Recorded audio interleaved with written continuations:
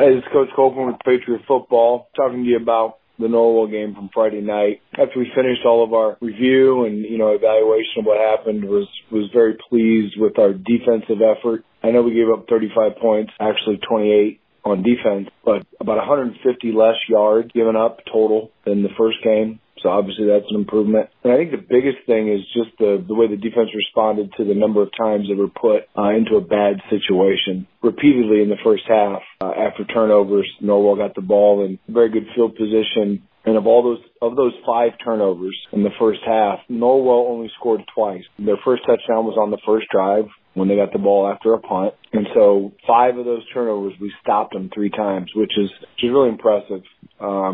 For a young group, especially a group that was maybe a little bit exposed, even myself, the first week. So very pleased with that. Obviously, offensively, I think it goes without saying we have things that we got to get corrected and fixed.